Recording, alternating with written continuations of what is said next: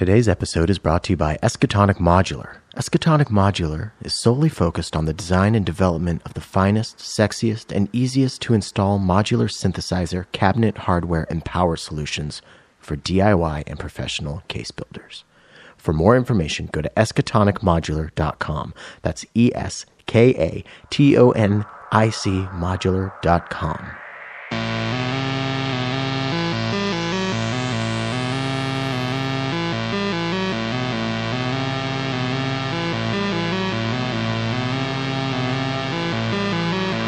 Hello and welcome back. It's been a really long time. I feel kind of weird actually doing this because my wife's sitting behind me, and right now technically I'm talking to no one. I'm talking to her, but I'm not talking to her. I'm talking to you, but you're not listening to me talk right now. You know how time works. Anyways, it's good to be back.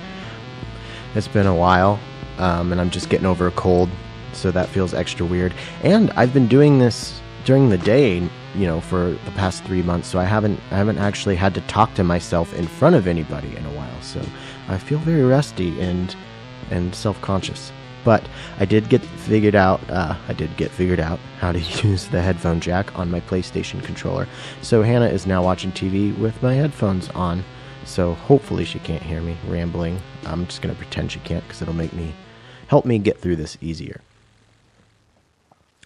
Speaking of PlayStation, I've been playing a lot of games lately. Over this past few weeks, it's been a lot of fun. I beat the new Doom game. Tried to watch the new Doom movie on Netflix. Turns out you can't make a movie about Doom that is anything like Doom and good. I got Hannah into Final Fantasy X, which I'm really excited about because she's not really a gamer at all.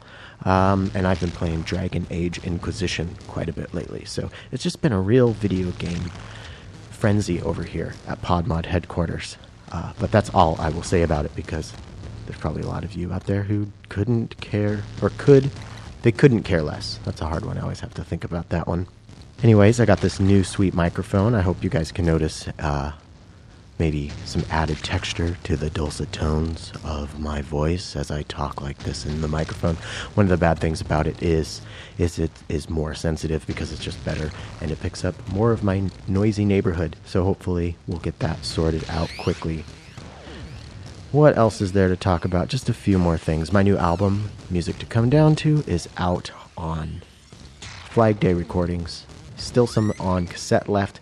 So please head over to flagdayrecordings.bandcamp.com. Thank you all who have got it so far and have sent me nice messages about it. It means a lot to hear from you. It was mastered by the one and only Nathan Moody, so you know at least that aspect of it sounds good. And if you're in the Seattle area, I dropped off 4 copies at Patchworks. So there's two blues and 2 purples at Patchworks. So if you want to go down there and support our local synth shop here in Seattle, you can pick up a copy of my new album down there while you're at it.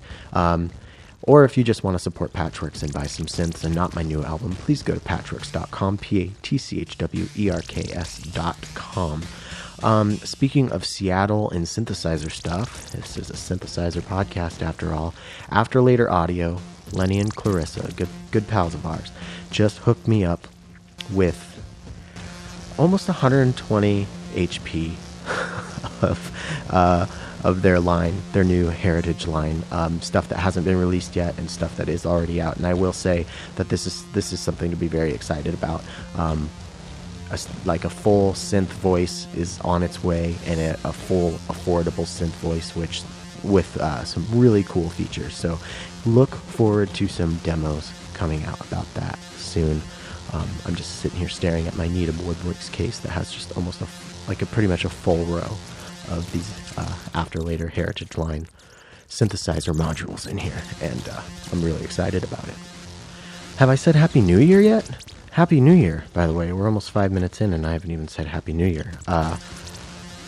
Like many years, I have health goals as my resolution, but I am 3 or 4 days, depending on if you're listening to this or if I'm saying it right now, in the past, which is your present, which is my future, I haven't had a cigarette. So please encourage me. If you have some tips on how to quit, I'm open to hearing it. I'm so ready. They're gross and they're bad for you. What else? We rearranged the living room. That's probably not that that fun of a story, but I'll post pictures about it because it actually looks pretty cool. And my friend David Lutz gave me some new photo shooting lights, like lights for photo shoots. So hopefully I'll have some cool videos coming out soon. Be on the lookout for the After Later stuff. Zoya from Empress. I'm still wrapping my head around this amazing machine. And we've got some Acid Rain Technology stuff to look at. And DivKid sent me that Oct LFO module that he did with Instro. So yeah, lots of fun stuff to start 2020 off with.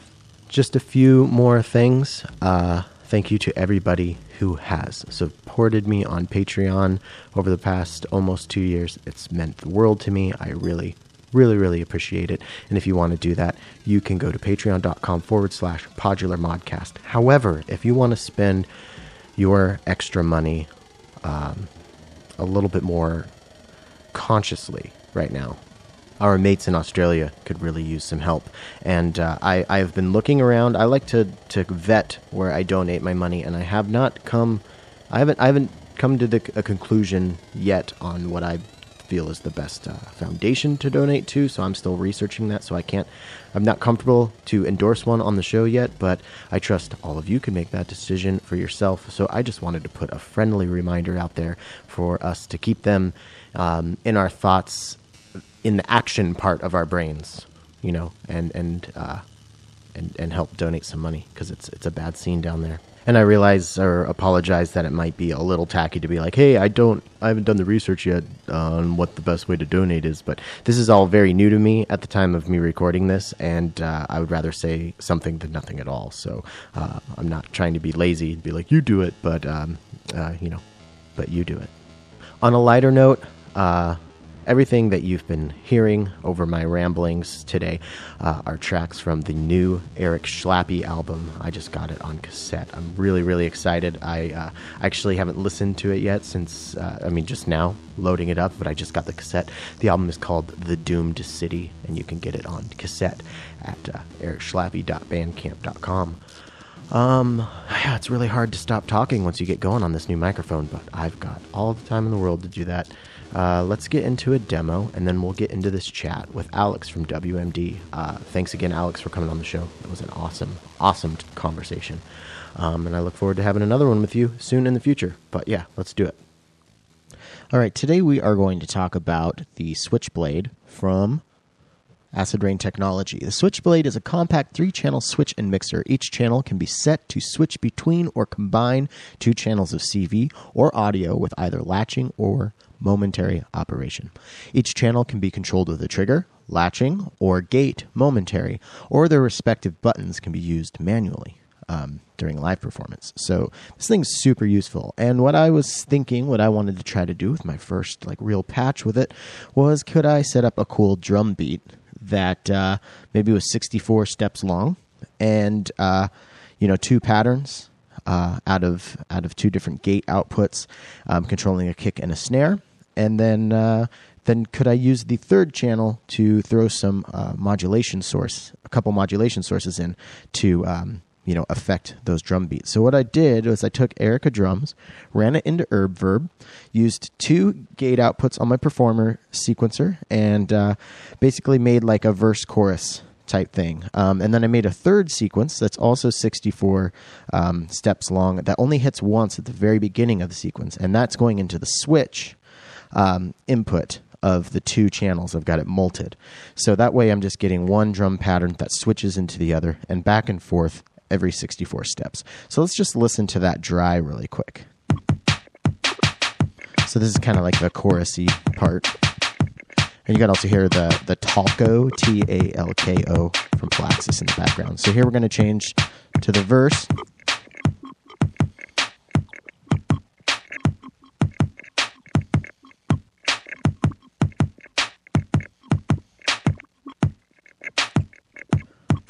Back to the chorus.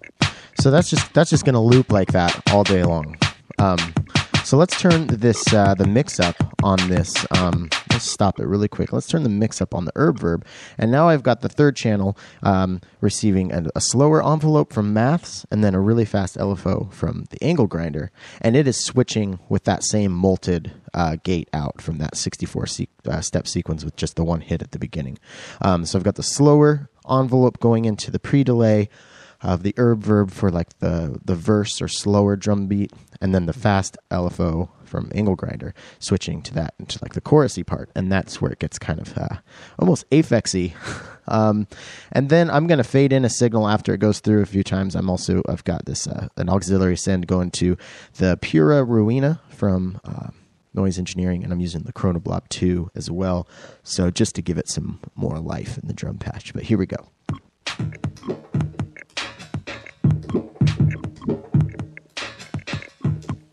So that's that slow envelope from Mass controlling the pre-delay, and here we're about to switch.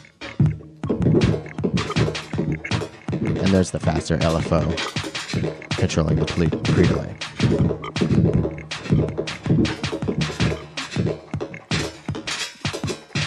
Now I'm going to fade in this Pura Ruina signal that's going into a disting reverb.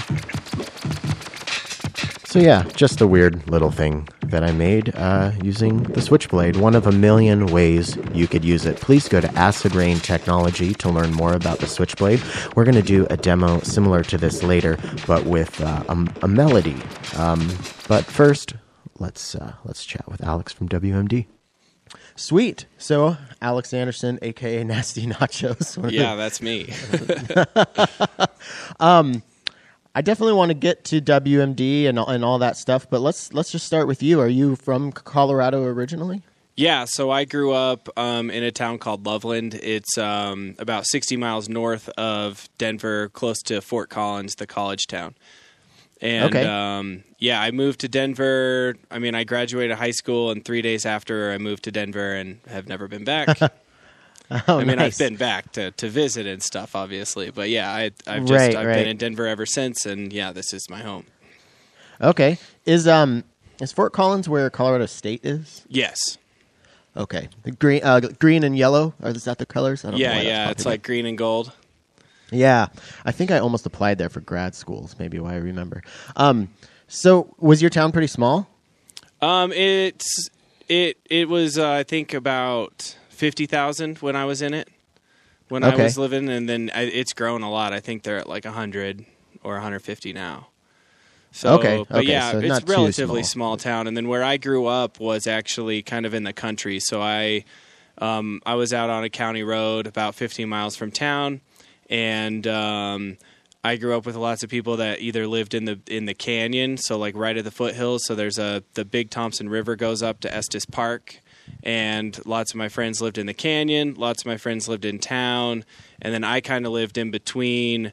And I lived in between two like livestock farms on land that's never really been farmed before.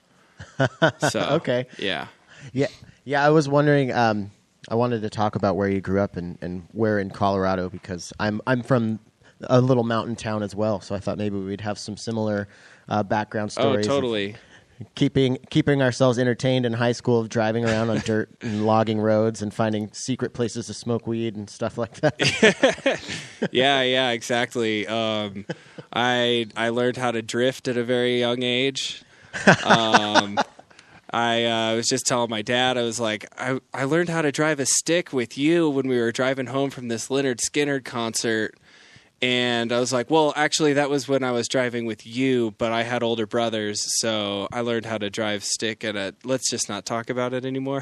Kind of tell my dad stories and stuff. But yeah, I had dirt bikes growing up too, and we had a little bit of land. So when like in elementary school, my brothers were older, so they had to wake up earlier to go to middle school, and I would wake up with them and then just go like rip a dirt bike for an hour before I had to go to school. That's awesome. I had a Yamaha MX-80 when I was like in third or fourth grade. One of those tanks, like when 80s were like, 3 feet off the ground. Yeah. My dad built me this little track in the yard, and I hit some whoops that put me on my face, and that was kind of the end of my motorcycle career. I mean, I'll ride an enduro around every once in a while, but so growing up out there, probably not a lot of electronic music fans. No, yeah. I mean, I got into electronic music at a pretty late time, and so I grew up with punk rock and ska music, and my parents were into country and country western and classic rock and things like that, and bluegrass. So my parents were really into bluegrass. So I went to a lot of festivals and things like that with them.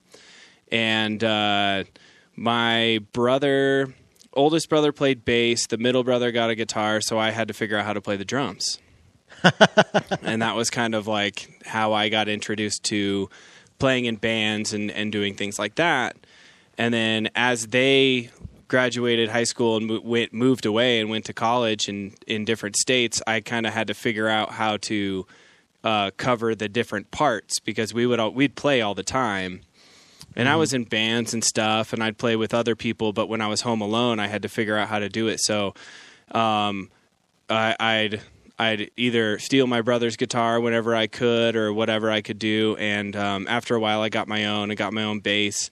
And my first multi-track recording was I had a tape recorder, a mixer, and a mini disc recorder. You remember mini discs? Oh yeah. I think I had I had a red one. I don't remember the brand. It might have been Fostex. Yeah.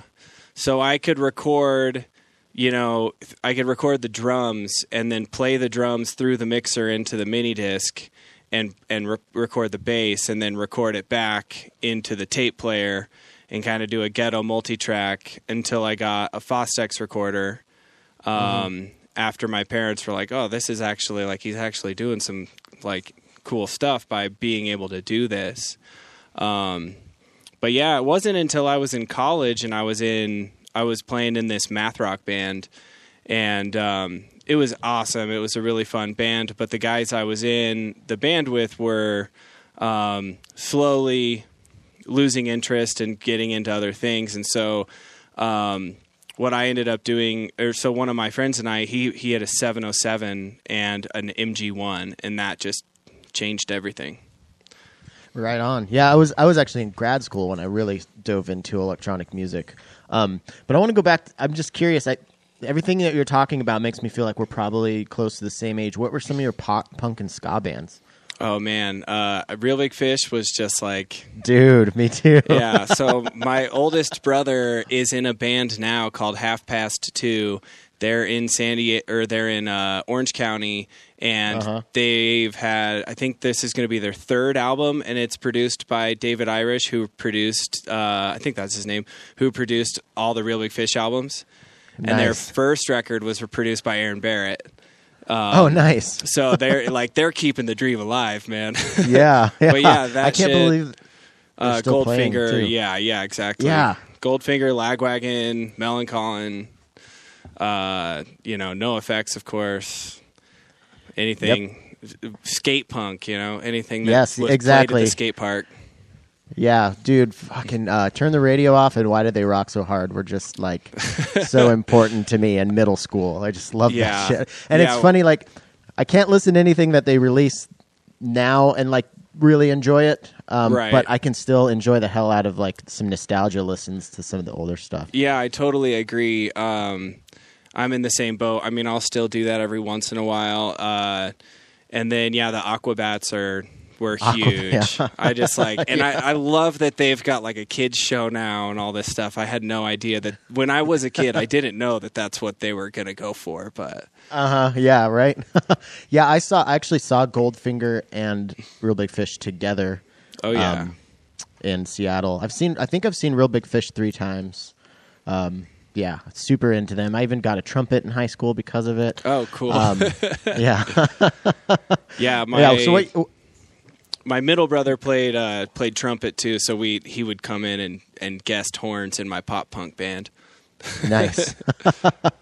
Yes, it's funny. It's funny to think country boys, I guess, for lack of a better word, mountain town kids end up in the Eurorack world. I don't think not many people from my town, actually 0 people from my town in high school are into, even electronic music. Well, maybe a couple, but no one in Eurorack for sure. Right. Yeah. One of my friends that I grew up with, and like we skated and stuff in high school, and he played in some bands and stuff. He started making dubstep, and now that's what he does. He goes by Kill Smith. And he like plays with Mr. Bill a bunch, so he's not into. I don't think he's quite into Eurorack yet, but he's playing with people that are. So they're doing a tour together or some shows together, and they go by Kill Bill. And, so that's pretty cool. I always like look back at those days, and that kid's crushing it. But yeah, as far as I know, I don't know anyone that's really into the Eurorack scene from where I'm from. Yeah, and I'm not like saying that as some sort of like gloating thing. It's more like I like to think of maybe just showing a little picture or a snapshot video of my system to like 12-year-old Tim. Yeah, and be like, this is what you're gonna be into, and him just like probably like crying, being like, no, you're not listening to Real Big Fish anymore. Yeah. What else was I was gonna ask something else along these lines. Shit. Oh yeah. Do you still skate? Yeah. I still skate. Did you not get out as of much, it? but yeah. You know.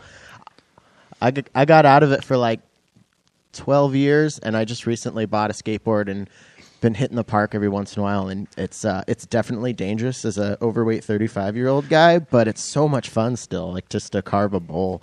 Yeah, I mean that's my thing. I have a mini ramp in my backyard, nice. But it's only like 2 feet tall, or it's 2.5 feet tall. So you would think that it's really like not that dangerous, but if your trucks get hung up, you're just falling to flat. And yeah, I did that a few times, and now my mini ramp has been rained on a bunch because I haven't taken it that seriously after just falling and not being able to walk straight very well afterwards. Yeah. Did you meet Ellison when you were out here from Waveform? Yeah. So I've him met and I Ellison go a couple skating. times.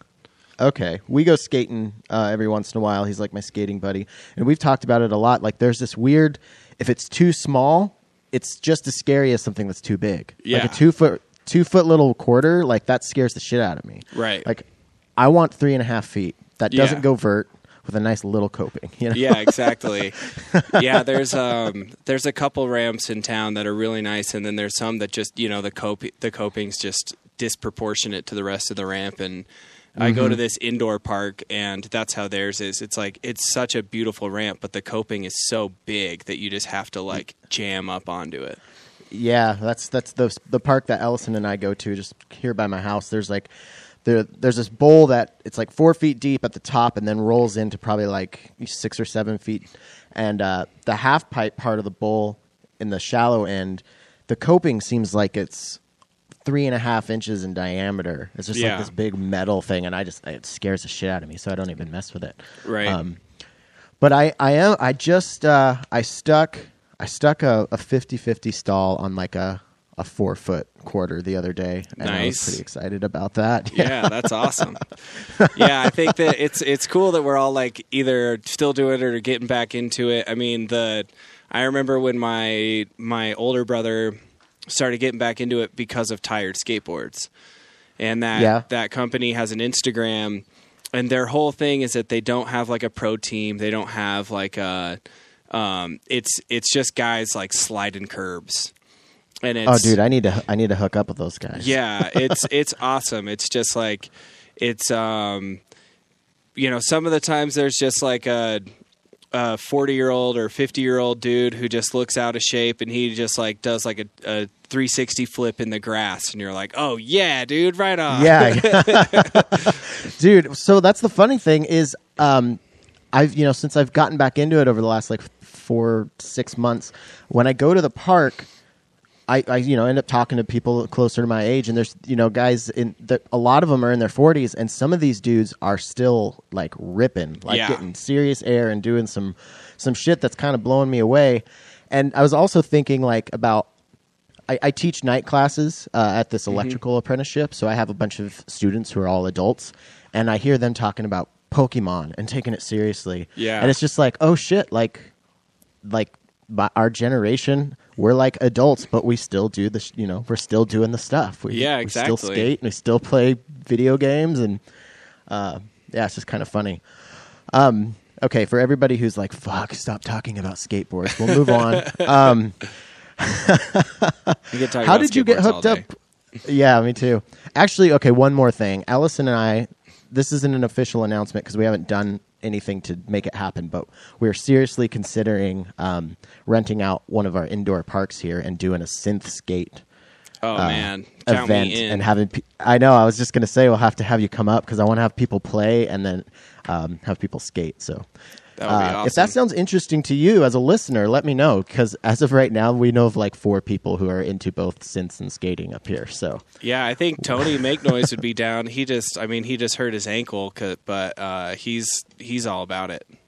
Yeah. He didn't he like fuck up his shoulder pretty bad like a year and a half ago too, skating? Oh, but yeah, just recently he just rolled his ankle pretty bad and he's in a boot now, so he's bummed. Yeah, I haven't been in a few months because actually, like, so the day I stuck that 50-50, I was also like relearning how to catch just like baby air off of this pyramid in the middle of the bowl, and I did my run and it was great, and then I just started walking to get out of the bowl, and my back just like seized. Oh, yeah. And I couldn't walk. Actually, Ellison had to carry my shit to my car for me. Oh, crazy. Yeah. So I've been kind of scared to go back, but it's dangerous skating as an old man. Yeah. Not calling Tony old. I'm speaking for myself. We're all there. So how did you Yeah, right.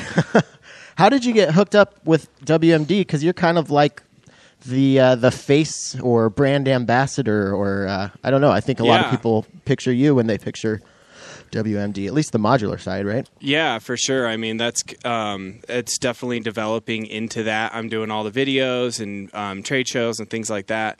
So basically, I had a friend who I was in rock bands and stuff with, and he worked for WMD, and he was a soldering guy. And so he did. He worked for a long time, and then his band is like his family. It's his 2 cousins that he's in the band with. They moved to Seattle actually, and so they so he stayed here for like 6 months and then just couldn't take it. So he moved to Seattle, and he gave me a call and was like, "Do you want a job? Because we're gonna have an opening." And I was like, "Yeah, for sure." So I did. I learned how to solder, and I was just the soldering guy for a while, or one of the soldering people. And I did that for probably like 6 months, and I started in Williams' garage. So it started out in a 400 square foot garage. And then we quickly moved. We had just started taking on the contract manufacturing. So we had quickly moved to a 1,400 square foot facility. And William was super busy, and we were just about to release all the WMD SSF stuff. And I had just started getting into modular, like maybe 6 months before my friend called me. Another guy that I had met through the music scene saw me playing. I was in a band called Man Cub at the time. And what we were doing was just like all guitar pedals. So when we played our live show, we had loops saved on loop pedals, and then those would play. We'd sing through a bunch of pedals, and we'd just make a bunch of noise. So it's kind of like a Holy Fuck meets like Mastercraft kind of thing. Okay. And that's what we were going for, at least with like Neon Indie and Chillwave thrown in there every once in a while. And how we did everything is we'd record the 707 into a loop pedal, and then we'd record the MG1 on top of it, and then save a loop. And then that was part number 1, and then part number 2 was the next loop. And so we had to memorize the numbers of all the loops, and those were like our clips in Ableton. And then I had a ton of people being like, "Dude, you need to learn how to use Ableton. Like, this is ridiculous how you're doing this." Yeah. So I figured that out, started working in Ableton, started doing stuff like that. And then one of my buddies who had seen us play like that was like, "If you're ever interested in this modular thing, let me know." So I bought a Happy Ending kit, and he gave me a few modules. And so I was learning how everything was working together. and we were about to put out this WMD SSF line in the Monolith keyboard. And I asked William, why aren't you making videos for all this stuff? Because it's like we were pretty much just word of mouth at that time. The scene wasn't as competitive, and it wasn't as like there were no YouTube influencers or anything like that yet. Mm-hmm. As far as I know, I think DivKid was around doing his thing, but that's like kind of the only person I can really remember doing it at that level then. And so he was like, "Oh, I don't have time. Do you know how to make videos?" And I was like, "Well, I took like video class in high school, and I've messed around with Final Cut Pro. So yeah, I can do that." And so if you watch the WMD SSF videos, you can hear it in my voice. I'm so nervous, and I like wrote down every single thing, and I made voiceovers that I just literally read. Like, this goes into this, and this is how this works, because I was so worried that if I said something wrong, that the Muff Wiggler community would just tear me apart. Yeah. And, I think that that's a big thing going into this. A lot of people are intimidated not only by the gear, but by the people in the scene.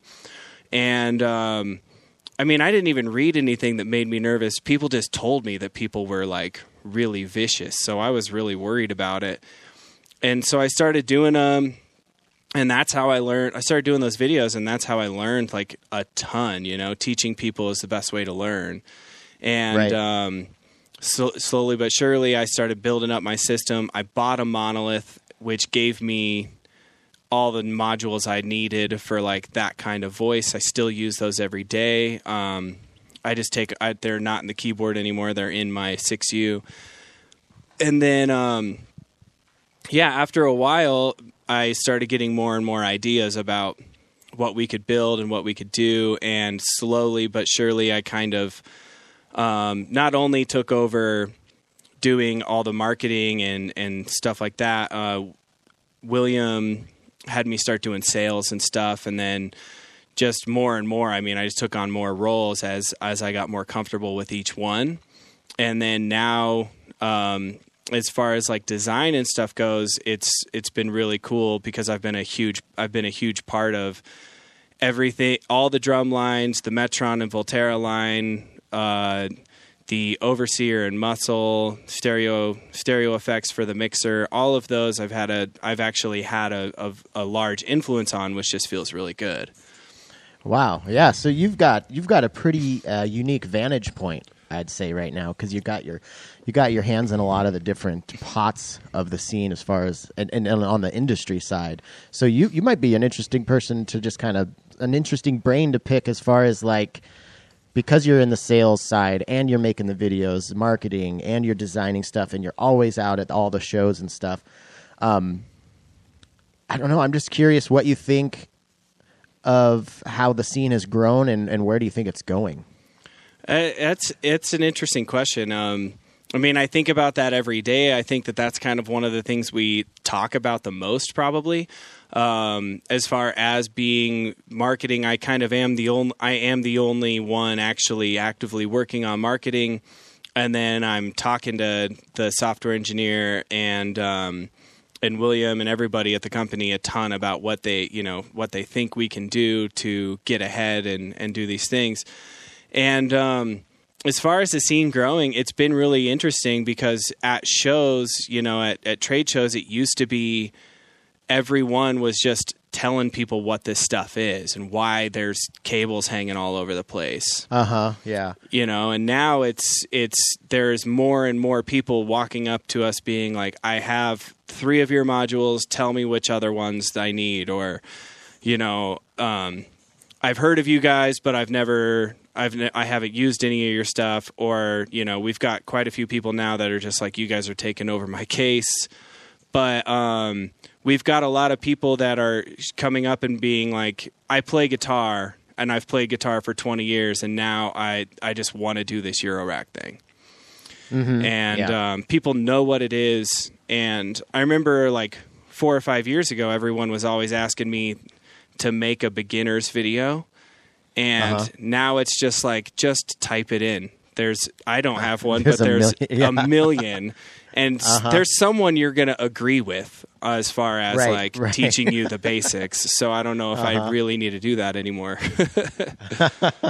So I also think that you guys have maybe a unique vantage point in that you're also a successful pedal company that, you know, was around with what I just wrote down as the boutique boom.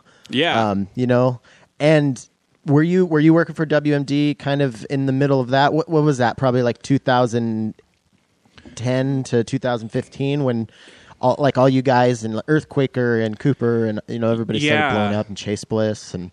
Well, it was an interesting thing for us because we, you know, it was called the Super Fat Man. It was I think our third pedal or our second pedal. That was the one that kind of made William realize he could actually make a business out of it. And that was the one that Analog Haven bought a bunch of and said, all right, like, you know, you guys are doing this now. And that was before, that was like when Cadlin Bread was around. Like, I mean, Cadlin Bread's still around, but that was when the boutique pedals were like Cadlin Bread and Wampler and Keeley. And I remember those guys being like the big ones, or like the only ones I really knew of. And then we got in, we made the Geiger Counter, which blew up as far as just like a versatile pedal that a lot of people were into. And but we also just kept getting complaints that our pedals were too hard to use, and that the Geiger Counter had too many sounds, and, you know, once you turn one knob, you'll never get back to where you were, and all this stuff. And so that's why we got into modular. I think it was Sean at Analog Haven was like, yo, you guys need, if that's what you're hearing, you need to get into this Eurorack thing. And so we did that, and I got it when I started working at the company. We were pretty focused on Eurorack, and we honestly, I feel like we kind of watched the pedal boom happen kind of around us while we were just working on the Geiger Counter Pro for 4 years. Okay. All right. Well, that's interesting, because I think of something like the Geiger Counter. I mean, I could see where people could make that complaint. I've owned one. I got rid of most of my pedals to fund my modular addiction, but I thought it was a fantastic pedal, and it's definitely one of the pedals that you think of when you think of, you know, like big boutique brands and stuff. So, yeah, I guess I was just wondering if you feel like, do you see similarities in what's happening now with the boutique boom? How is it similar? How is it different? With the modular thing, I mean, I think that it's very similar. I mean, we are seeing more and more YouTube influencers pop up where that was the thing with the Guitar Pedal Land. I mean, we're seeing a lot more, you know, there's a lot more competition, and there's just a lot more marketing going into everything. It's becoming way more artsy, and like, you know, I love what Richard at Pittsburgh is doing with his like vintage inspired videos. You know, like he's really like carving like a visual niche that you think of now when you think of their company. You don't just think of the silver panel and the silver knob anymore. You think of this whole new, you know, faded out imagery that he's doing, and like flowers and stuff. And he's really working on that. You know, Make Noise has been doing it from the beginning, but I feel like a lot of other people are kind of catching up with trying to match that visual aesthetic, you know? Yeah, totally. I love what Peter Spear's doing for the Instagram account at Make Noise. And I also got to say, I love what Ross Fish is doing with Moffensief. Yeah, it's Ross fucking is so bananas. good. Yeah. Yeah, I saw a video that someone else posted that was so great because they had gotten his new, I think it was a Stargazer pedal, and they just filmed themselves looking for a place to put it on the table, and then just like walked into the kitchen and threw it in the trash. And it was just like so worried, like, where am I going to put this? Where do I put it? Where do I put it? Oh, this is a good place, and just throws in the trash. And it was just like that just fit the way that Ross has been doing all that stuff just so perfectly. Yeah. And so Yeah. Yeah, I think a lot of people are doing really cool stuff, and just idea-wise, and what kind of functions are coming out. Like I love what Eric Schlappy's doing. You guys are really. I feel like you guys have a really solid rhythm. Like if you want to hold down rhythm, go to WMD. Right. And it's when you mentioned that you were a drummer, and then you just mentioned that you're part of helping design stuff now. Like how much do you think? Like I mean, obviously playing drums probably really influenced like what you're looking for in a Eurorack system. Yeah, I mean a ton of it. I mean my music is very rhythmic. I love Latin music and African music. Like I love African disco and Latin disco and all this stuff. Like I got into Brazilian music for like 2 years straight. I just didn't listen to anything but it. And the rhythmic aspect of that is huge. And then when it came to like designing this stuff, like the Metron, the original idea that we had started talking about was basically I had been working with like the Electron Rhythm and a couple other things, and I felt like every time I wanted to make something new, I had to stop. Like I had to stop the sequencer and then move on. Whereas like when you're playing in a band, it's just like if the drummer just keeps playing, you can just keep trying new ideas, Right. And so that was kind of the thing with Metron, where it was like, all right, the original idea was just a 16-step sequencer that you could see as many tracks as possible at a time, so 4 tracks at a time, and then you can program one pattern while another one's playing, so that way you can make a B section on the fly. And the original idea was just that, with like no saving, just 16 steps, like the most basic thing that we could think of. And then it turned into now it's 256 steps max pattern length. There's way too many save spots. There's 8 banks of 64 save spots. It's not just 2 patterns, it's 5 that you can edit on the fly while something else is playing. And then, there's triplet grid, there's bursts, there's gates, there's all that stuff. And then now with Volterra, there's CV. So it's just like, I mean, I don't have any other sequencers in my system now, because it's all just in that ecosystem. And then with the drums, the actual drum modules, we talked a lot about how you play the drums when it came into how we should sequence these modules. So the idea with the Crucible, it has a knob that basically replicates stick type, and then another knob that replicates the angle of the stick on the cymbal. So if you're hitting the top of the cymbal versus hitting the edge, you're going to get a different sound. And then there's 3 different positions you can hit the cymbal. You can hit the edge of it on the top. You can hit the middle in between the bell and the cymbal, or you can hit the bell with the side of the stick. And all of that happens with just 2 triggers, so you can hit 1 trigger for the edge, 1 trigger for the middle, and then 2 triggers for the bell. So now you can kind of replicate a drummer moving around on the cymbal. Oh, that's really cool. That's super cool. Yeah, are you familiar with Greg Fox? Oh, He's yeah. a New York guy. Yeah, I just talked to him yesterday, and it's interesting to think of all the different approaches, like coming from being a drummer versus guitarist, or if some people started as doing DJ stuff. And I think having different people from these different backgrounds associated with these different companies, it creates that versatility that makes this, like, I don't know, it's just like a really exciting scene. There's so much cool shit going on. Yeah, exactly. I mean, it was Roland, I got a dog. I got 2 dogs in here. Someone just came in, so he's making me know that someone came in.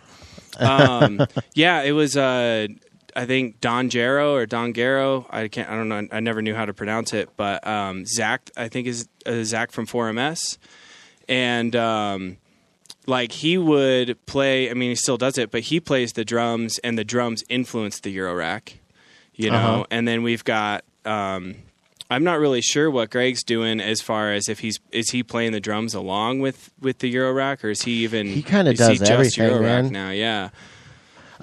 Yeah, he does a little bit of all of that. He has like this system that his friend built for him. He's got this album. it's called the gradual progression, where he's just got different, something like 8 points on each, percussive Oh surface. yeah, the sensory percussion stuff. Yeah, which is really cool. And I think he has started to integrate that with modular. So. Totally, yeah. Yeah. So you're it seems like from following you on Instagram and just seeing all the videos that you're constantly traveling. Is that true? I mean, I travel quite a bit. I think, it could be more. But yeah, there's 2 or 3 busy seasons of the year, so I'm definitely traveling quite a bit. Super Booth is a big one of the year, and that usually I take some time before and afterwards to either travel for vacation or go to different towns and do like in stores and stuff. And then now, with all the different synth festivals popping up, that's like really the thing, is that there's more and more events popping up. We've been joking around at the shop. It's like, if you want to start a synth company, like, screw that, just start a synth event. You'll probably make more money. I don't know if that's true, but well, I know you'll definitely stress yourself out. Yeah, exactly. Watching the Velocity people do it, they killed it, but they worked really hard on that. And I met you very briefly there. I'm really bummed that I didn't get to spend more time with you, but we were both kind of I was helping After Later demo stuff, so we were kind of doing our thing and talking to people. But were you able to hang out and watch some of the performances that night, or did you have to take off? I was around. I saw Ray's performance, which was really cool. And then I saw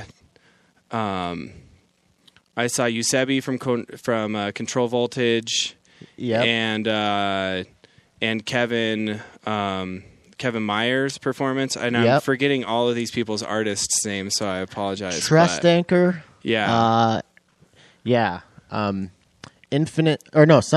Sunfalls, and I think, what is Ray? I think Ray has a couple names, but Ray's badass, man. Yeah. I love Ray. She's a lot of fun to hang out with. So yeah, what was your impression of that? Because I mean, for me, I haven't been to a synth fest, but it felt crazy. And Bana Hefar told my wife and I the next day at the little get together, like, she was like, a portal opened last night.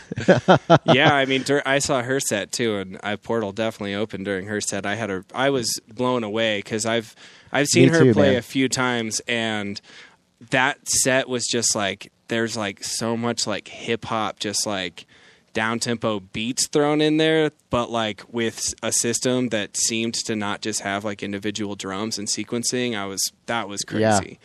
Yeah. That was probably the craziest set I've seen live to date on Modular. Yeah. I was actually absolutely floored. My wife too. We just couldn't stop talking about it for a few days. Yeah, I think that was one of the first sets in a while that I like ran up to like, pushed to the front to see what gear was being used and everything. And then the fact that she was playing on the floor and it was just so packed, everything was super fun. Another set, Eric Schlappy's set was super good. Dude, I'm playing with him the next day after tomorrow. He's just one of my favorite people in the scene to hang out with, and one of my favorite performers. He's so fucking good. Yeah, he's so good, and he had so much fun, and he's like the humblest guy ever. He's just so sweet. And so that was really fun.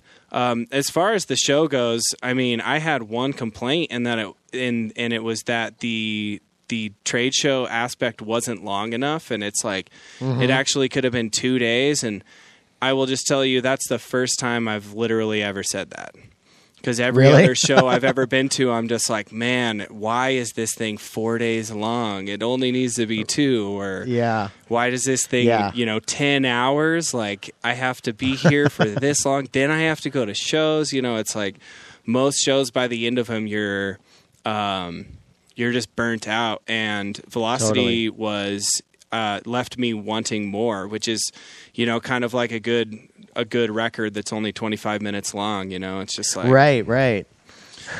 Well, I don't know if you've conveyed any of this to Bradley, but he's definitely collecting this kind of data for, if they do another one. Yeah, I don't know how big the if is. I don't think the if is that big, but it is an if right now. But I was kind of on the same page as you, thinking like, I missed a bunch of performers because I was still in the trade show. Right. I mean, I think it should have been longer. I don't think they could have done it any other way than having it overlap a little bit. But I think, and this isn't my idea, this might have been something Bradley talked to me about, but like, do the trade show a different day at a different site. Yeah. You know? Well, there's I something think that that was could be great cool. about that, though, because it's, I mean, the teardown thing was kind of a bummer because it was like, I still had people that wanted to talk to me, and I because I was from out of town, I mean, I literally like just stayed there and kept talking to people and just watched all the tables get pulled up around me. Yeah. And they're like tearing down the event, and I'm like still giving demos, being like, as soon as you guys need to pull power, just let me know. But I'm going to keep doing this because it's very valuable for me. And Right. and the fact that I didn't have to go anywhere, like I just went out to dinner and came back to the place that I was comfortable in. I really enjoyed that. And the size of the venue was just perfect. Yeah, that whole back room where the trade show is relatively new. They Okay. just kind of opened that section up. Yeah. And the fact that they had shows in both rooms, you know, like you said, I did miss a couple performances because I was watching someone else. You know, when I was watching Eric play, I missed, I think I missed Dan Annie or somebody else. And, you know, that. Yeah, I was running back and forth. Yeah, there was definitely like when Eric played, I was in the room all the way like deep. There's no way I was getting back out. So I watched the whole thing, and like I said, it was great. But I missed a couple people, and you know that's whatever. I think that's kind of how it goes. I just Yeah. I was happy with it. I thought it was a really good show, and I hope they do it again because I'll definitely come back. Yeah. I think there was something to having it. I think it added to kind of the intensity and the excitement having it all be on one day in one place. Right. But yeah, I was just like seeing you. I was like, sweet, I get to finally meet and talk to Alex. But we talked for like a second, Right, And exactly. then just kind of like, and that happened with a couple other people. And there was all these sets that I wanted to see. But speaking of scene, local scenes, it seems like your Colorado scene's pretty good. Your Denver Oh scene. yeah, I'm really happy with it right now. It's Yeah, and it seems like you guys are kind of maybe one of the big linchpins in it, or yeah. I mean, we're just pushing, man. When I started at WMD, no one knew who we were here. The past 3 years, I've been kind of on like a local evangelism kind of thing because. I mean, we have dealers worldwide. We have like over 60 total dealers. And, you know, we've got people in Japan, we've got people in Europe, we've got people everywhere. And Denver was like seemingly our last market. Like we got into a guitar pedal store this year. Because we had another one, and unfortunately he closed because, you know, he was in a really hot part of town, and when the influx of people happened, he got priced out of the neighborhood. Yeah. So he shut down, and then we just recently, in the past few months, Luigi's Modular has popped up, and Chris was just he did some cables, and he did a bunch of pop-up shops, and he did some really cool stuff, and he did the Colorado Modular Synth Festival, which really told us how many people were around that are into this stuff. But, you know, we didn't really have many people doing this stuff, and so what I decided to do was start Freak Boutique, and Freak Boutique was based on the idea of we all need to play more. We're not getting as many shows. I'm not getting as many shows. I was in a touring band at one point. I used to play all the time, and I was like, not playing. So we all need this experience, and we need to figure out who's in this scene. So what we did is we said we're going to do this modular synth open mic night. We're going to have 5 or 6 performers, depending on how many we can actually get to sign up. I'll choose them at random. And we'll do 15-minute sets, and then we'll do the Q&A afterwards. So I talk to people and ask them about their setup and about what influenced them or what, you know, I just do a little interview afterwards. And the very first one was all people that worked at WMD performed. It was like 5 people, and I think total people that showed up was 8. And we had, the locals it's at a bar that's right down the street from my house. I know the owner; she's one of my best friends. All of the staff are our age, and they are really great people. Like, we do Thanksgiving every year. I mean, it's our neighborhood bar. It's our Cheers, And so that's where I decided to do it, because I figured if I can get people to start showing up, I can get the bar a little bit of money. And we do it on the second Monday of every month. And we do it on a Monday because there's no competition. Right. It's like, we do it at 8 o'clock. It's early enough that you can come out, get home by 11 or whatever. And it doesn't like ruin your week. And then at the same time, competition as far as other things going on, plus like for ourselves, I'm pretty much always in town on a Monday. So we knew we could make it work.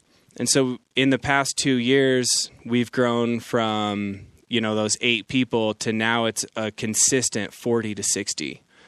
That's awesome. And for a Denver-sized city for modular music, I think that is like pretty damn successful. Yeah, I totally agree. I mean, the bar is really happy. I'm like, we're getting them some good sales every Monday, which would just be, there wouldn't be that many people. There'd be maybe 10 people in the bar if it weren't for that night on a Monday night. And then so that's been going well. And then the performing sign up, what we did now is everybody signs up at the event for the next month. And then I do a rolling sign up. So the more you sign up, the more, the less you get picked, the more chance you have of being picked the next time. That's cool.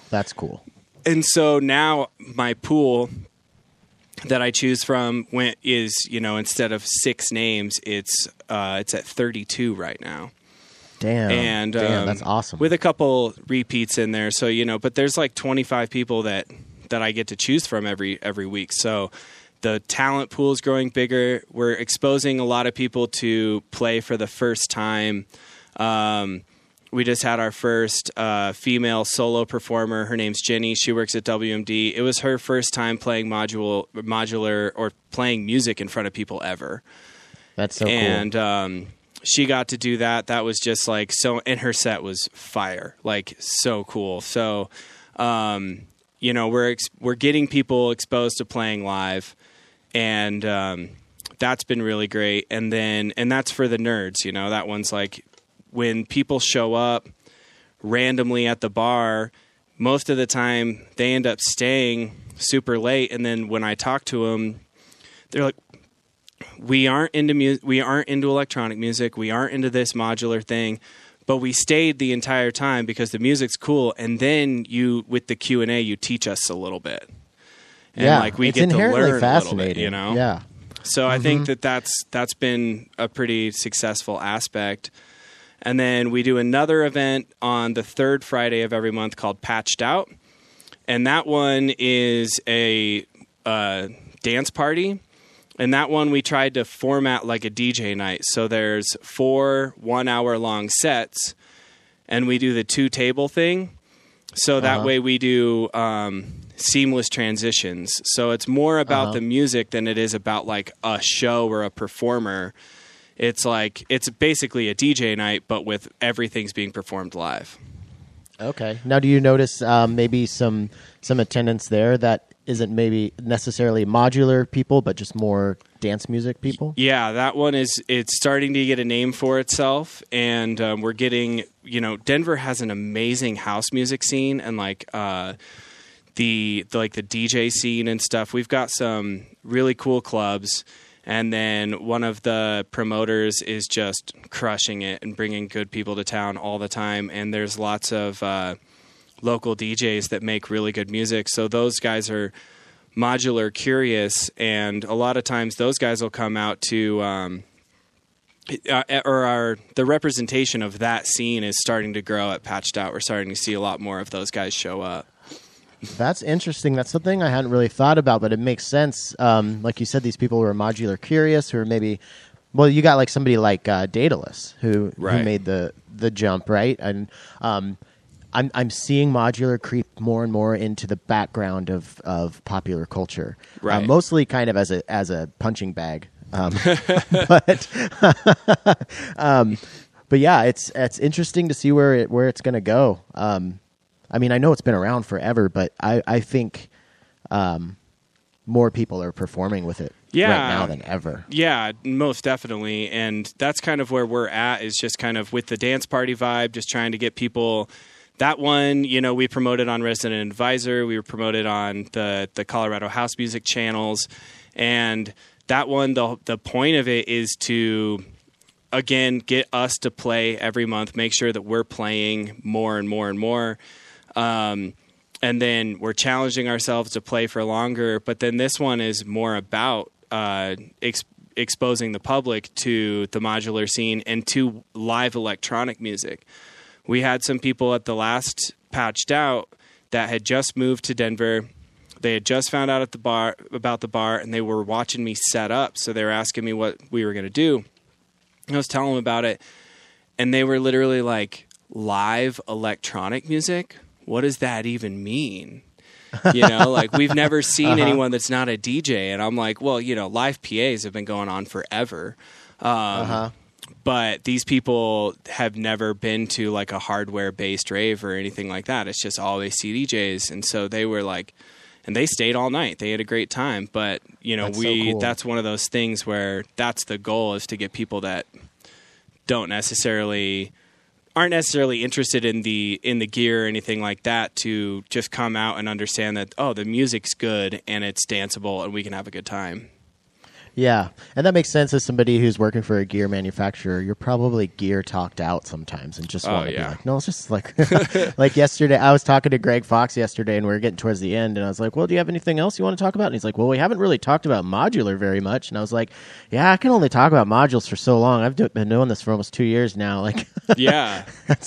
Yeah, and that's like, we're all about the music. I mean, that's, WMD really wants people to know that that's what we are focused on, is making useful modules that are fun to perform with, and that you can use, that you want to use.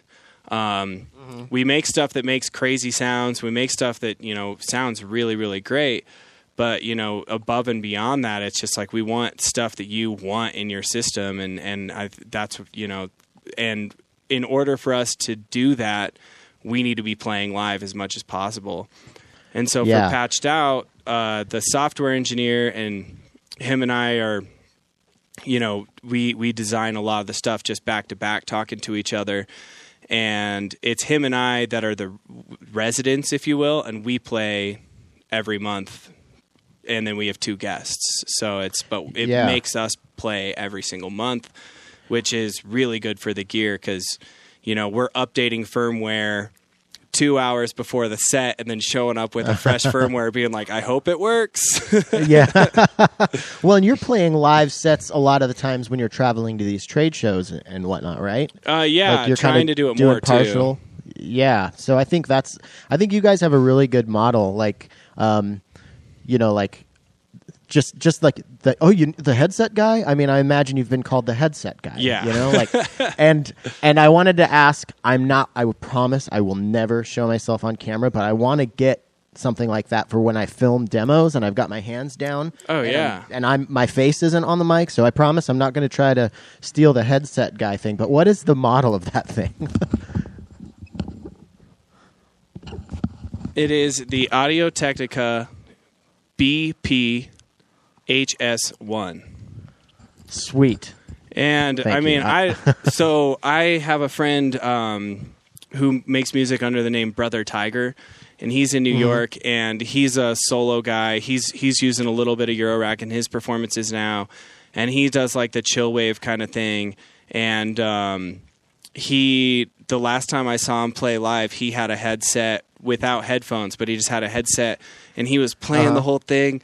And afterwards, I was like, dude, this is before I got mine. And I was like, dude, I love the headset thing. He's like, yeah, man, it kind of makes you feel like an aerobics instructor. But as soon as you get over that, it is so freeing.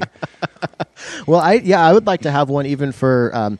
I rarely do video, but like over with a Skype chats. Yeah. But it might be nice to have so I can just have free hands for doing whatever. And sometimes I'm bumping the mic and shit. Right.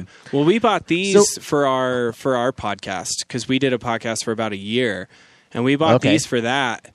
And then we just had them left over. We haven't been doing the podcast, and so I just started using it. Because I was like setting up a condenser in the room and stuff, and I was like, all right, I'll just put the condenser on Omni, and then I'll just put it in the middle of the room. And it's the first time I did that, you can hear my studio at home's in a shed, so you can hear the space heater turn on, and you can hear all this stuff. And I was like, this isn't going to work. Yeah, that's why I'm using a 58 handheld right now because I live right under the flight path of SeaTac Airport, and Boeing Field is right across the street. So it's like I live in pretty much the loudest area of Seattle. Yeah. But I'm getting a Shure SM7B, which I think is kind of going to be the best of both worlds. Oh yeah, those are so great. So one more thing about the scene, we're actually getting to be about to the point of Patch Challenge, but being in Denver, I mean, how many people are traveling from other parts of Colorado, maybe even Wyoming, Montana, Idaho, to these events because there's nothing going on in their area? Yeah, well, so that's a good thing to talk about the Colorado Modular Synth Society. So there's a website, coloradomodularsynthsociety.com. They have a Facebook page, and they do monthly meetups that we host here at the factory. And those ones are the things that people travel for. We've got people coming from Fort Collins. People from Nebraska have come. Oh, wow. Randomly, someone from the Modular Houston group was in Denver, so he came out to one. We've had... and then Chris from Luigi's Modular and David from Colorado Modular Synth Society, they put together the Colorado Modular Synth Festival, which was at the Belmar Shopping Center, and it's like a big, just walking courtyard for like a shopping mall.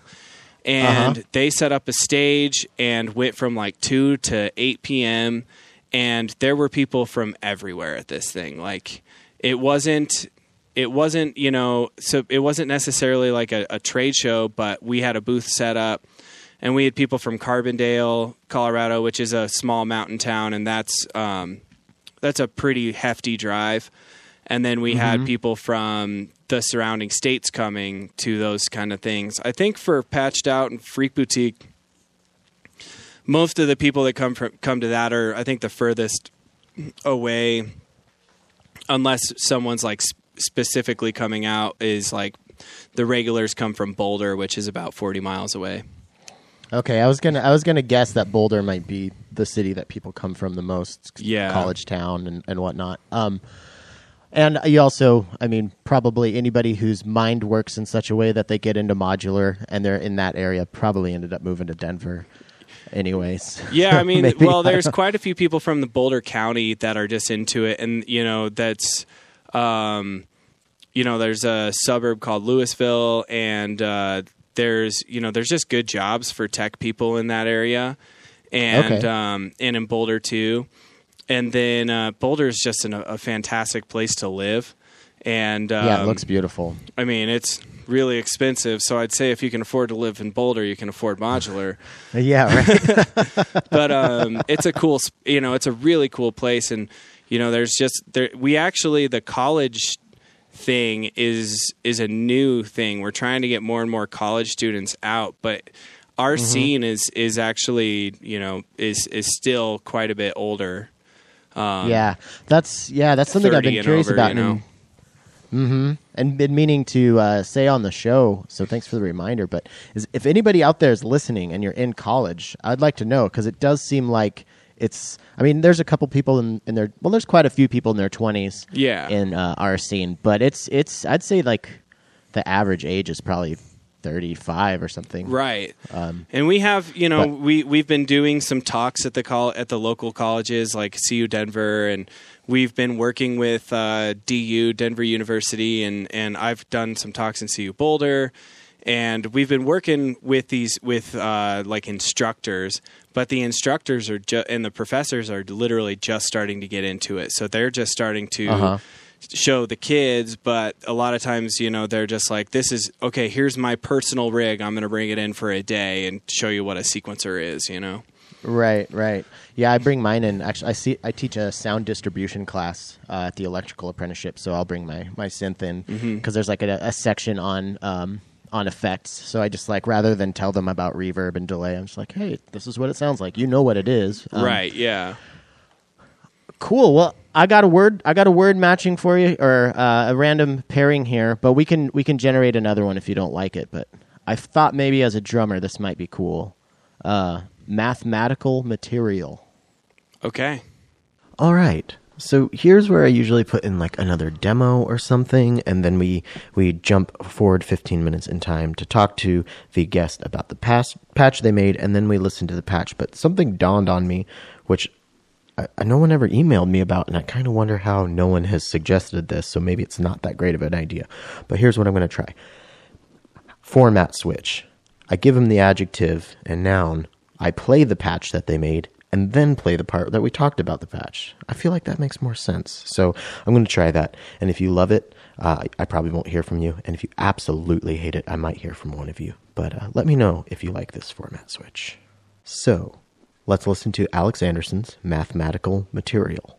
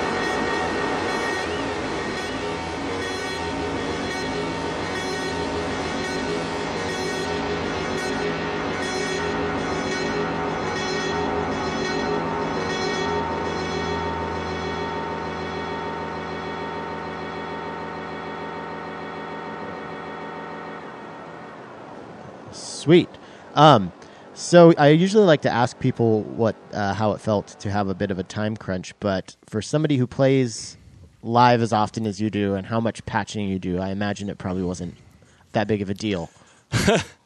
Yeah, I kind of have a way of putting things together that gets me at least started, so I can just like mob real quick. Uh-huh. The time crunch thing is actually, I feel like a lot of times more inspiring than not. Whenever I like we were talking about for my events with Patched Out, a lot of times when I'm like really, really prepared, I feel like those are the worst sets that I do. And when I just show up like I'm just going to make it up on the spot, I like actually am more happy. Do you ever patch like as you're playing, as you're starting the show? I used to do that. Like I used to show up not patched and just patch up like on the table while setup was happening. But I don't really do that anymore. I show up like fully patched, but there's been lots of times where it's like, oh, I could do this if I only plug this in. So I always bring cables and have them on the table. Yeah. I bring cables, but for the most part, I don't really use them. And I have a live set kind of half built for the next day after tomorrow, which I'm a little stressed about, but at the same time, I feel like I have enough there to where I can make it work. Right. But so I'm curious. You work with when you're doing like your demos and stuff. You've got what 12U usually? Yeah, either 6 or 12. Okay. And what do you I've prefer been going for, like, back down to 6. Okay. For so demos you can pull, and stuff. How many minutes can you pull out of 6U? Oh, 6U, it depends. I mean, I've been going through lots of different changes. So right now, my actual live setup is 6U and the Pioneer SP16. And with that setup, I can do an hour. Wow. I have to build a 30-minute set on 7U, and I'm like, can I do this? Yeah, I mean, if it weren't for the SP16, I would have some different modules in my case. I mean, the thing about that having a sampler that's that powerful is, number one, if I have songs, I have songs in there, so in case I'm ever like running out, I could just play something off the sampler. But for the most part, I use it for loops, to do like drum loops and shakers and things like that. And I found when I was doing them with the assimilator, in the case, I always needed 12U because, one, I needed the assimilators big, but two, I wanted like filters and VCAs and envelopes and everything for the multiple voices. And so I find that using an external drum machine to give me that, I just really like that like professional shakery kind of sound. That's what I use a lot. Yeah, I've been thinking about... I actually got a Digitact a while ago because I was thinking about moving all my percussion outside of my rack, but it kind of just sat there and I didn't use it very often. So I've experimented with different things. Do I want to move effects out of the rack, which I don't. I love having CD control over my effects. But I just got this from your buddy Mitch, the Zoya. Oh, yeah. So I think the Zoya is going to be a really powerful thing for when I'm switching in between projects on my Performer sequencer.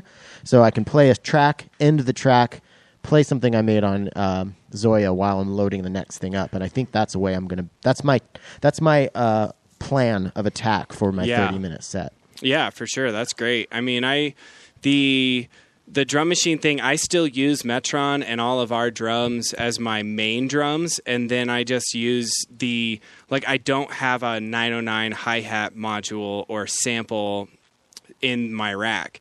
So when I want to just like go classic 909 hats, I just use the sampler for that. And then like I said, I love like Latin drum beats and stuff like that. So a lot of times I just use the sampler to include those, and just I'm just playing loops. And the past couple weeks, what I've been doing is every night I go home and I'm not even in the modular. I'm just recording. I've been making my own drum loops. So I just got a microphone set up, and I have a drum set. So I've made my own breaks, and then I made a bunch of just like, shaker loops and tambourine loops. And I just spent like 2 weeks making a whole sample pack for myself. Yeah, that's something I've been wanting to do. Before I got into modular, I basically just created my own samples to play on like the APC for live. But I've gotten samplers and gotten rid of samplers in the modular world because I just find I don't take the time to make them. I need to like just get a cabin in the woods for a weekend by myself and just go up there and hammer it out. Yeah, my friend is letting me borrow a Bitbox right now, and it's a really great module, but I also don't make the best sounding samples, so I need them to be. I need to like filter them and stuff to make to like get them to fit in the mix, and so then the Bitbox becomes much bigger, and assimilator too. Any sort of sampler becomes a lot bigger when I'm starting to like need to process the samples that I've made. Right. So let's talk about your patch really quick. That you just made for what was the word mathematical material. How did the words influence your process? So the first word mathematical, I just thought about. I was just thinking about different like equations I could use or different things I could use on Metron. So I like I was talking about earlier MathRock and different time signatures. One of the things that Metron can do is the polymetric thing, so different lengths. So what I decided I wanted to do on that end was I wanted to do something that was 4 on the floor, and then I wanted to have a section that's going to be polymetric. So I just took I made a sequence, and then I took that sequence and just made each thing except for the kick drum a different different pattern length just to hear what that sounds like. And then material, I was just trying to think of ways to make sounds of membranes. So what I was thinking about for material was more of like membrane things. And so I plugged an auxiliary send out of the mixer into the Crucible cymbal because it has an audio input, so you can excite the mesh, which is just a delay line mesh, which is basically simulating a physical plane. So you can excite that with anything. So I have that on it as an auxiliary send, so I can run my bass line or my claps into that. And then that was cool, but it didn't quite give me what I really wanted for material. So I stopped my sequencer and just put a gate high into my bass line and just made a drone, and I've got PWM and FM, so I have 2 oscillators. We're just listening to one, and then I have the sine wave going of a second oscillator going into the FM amount, and then the triangle wave going into the pulse width. And then I got mathematical again, where I love pulse width when you take 2 audio rate oscillators at the same frequency same frequency, but just an octave up from each other. When you go on the spectrum, at least when you go full pulse width modulation, when they're added together, they create like a harmonized sound. So you're no longer just hearing the fundamental, and you're not just hearing the frequency you're playing at with like another one on top of it. It actually like adds together to create like a fifth on top. And I don't know the science behind that, but I'm sure that there's a mathematical equation to explain it. So I figured, the addition that I'm doing of the 2 knobs, the oscillators, was kind of where I was thinking of more math would come from. Cool. Well, I'm looking forward to hearing it. It sounds like it's pretty rhythmic based, which I kind of anticipated.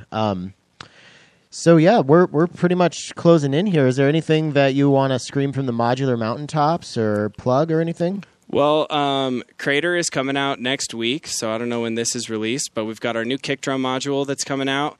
Volterra is out now, and we've got a couple more tricks up our sleeve for early next year, so just stay tuned. And if you don't follow me on YouTube, that's pretty much the one thing I'm trying to plug right now. I do videos. I try and do every week. Sometimes I skip a week just because life. But we're doing lots of those, and it's not just tutorials. It's patch tricks and tips, any sort of like concepts that I think people need to know about, and it's just I'm trying to make more of a informational YouTube channel that is fun to watch, but also it's going to be very WMD centric because it is the WMD channel. So that is WM Devices on YouTube. Okay, yeah, I highly recommend you guys check that out because I watched your like kind of the building the live set tips and tricks and stuff, and I think that is something that people are. I just hear a lot of people talking about the approach to live. How do you pull off live? It's something I'm curious about. So yeah, definitely check that channel out. Yeah, and I've been experimenting a ton with hybrid setups. Using Bitwig and a Microsoft Surface. So I'm going to do some videos on that soon. The SP16 has been a huge thing. And then the next kind of like I've done one on drops, but I've got a couple new ideas for drops, so that'll be coming out in the next like month or two. Sweet, looking forward to that. Well, thank you so much for joining us. Yeah, no problem, man. Thanks for having me. It's been a really good time talking to you. And there it was, our first episode of 2020. Thank you so much, Alex, for helping us ring in the new year. And thank you so much for your support, everyone listening. Thank you to everyone who's helping out on Patreon. If you would like to help, go to patreon.com/PodularModcast. Thank you to Escatonic Modular, Patchworks, Empress Effects, After Later Audio, Acid Rain Technology, Instro, and DivKid. Check out Oct. It's cool. It's demos are coming. So this track that you hear right now is something that I made with Acid Rain Technology. The switchblade and the oscillator you hear there is the chainsaw. And so you'll notice there are two 64 sequences that are kind of going back and forth. So it's similar as the drum demo that I did earlier. And then I passed that, the extra switch channel I used for some modulation sources that I multed and put into all sorts of different filters. So you're going to hear this kind of start going crazy. So we're just going to end on a track/demo. I hope you enjoy this, and don't forget to check out acidraintechnology.com to learn more about the Switchblade, Navigator, and Chainsaw.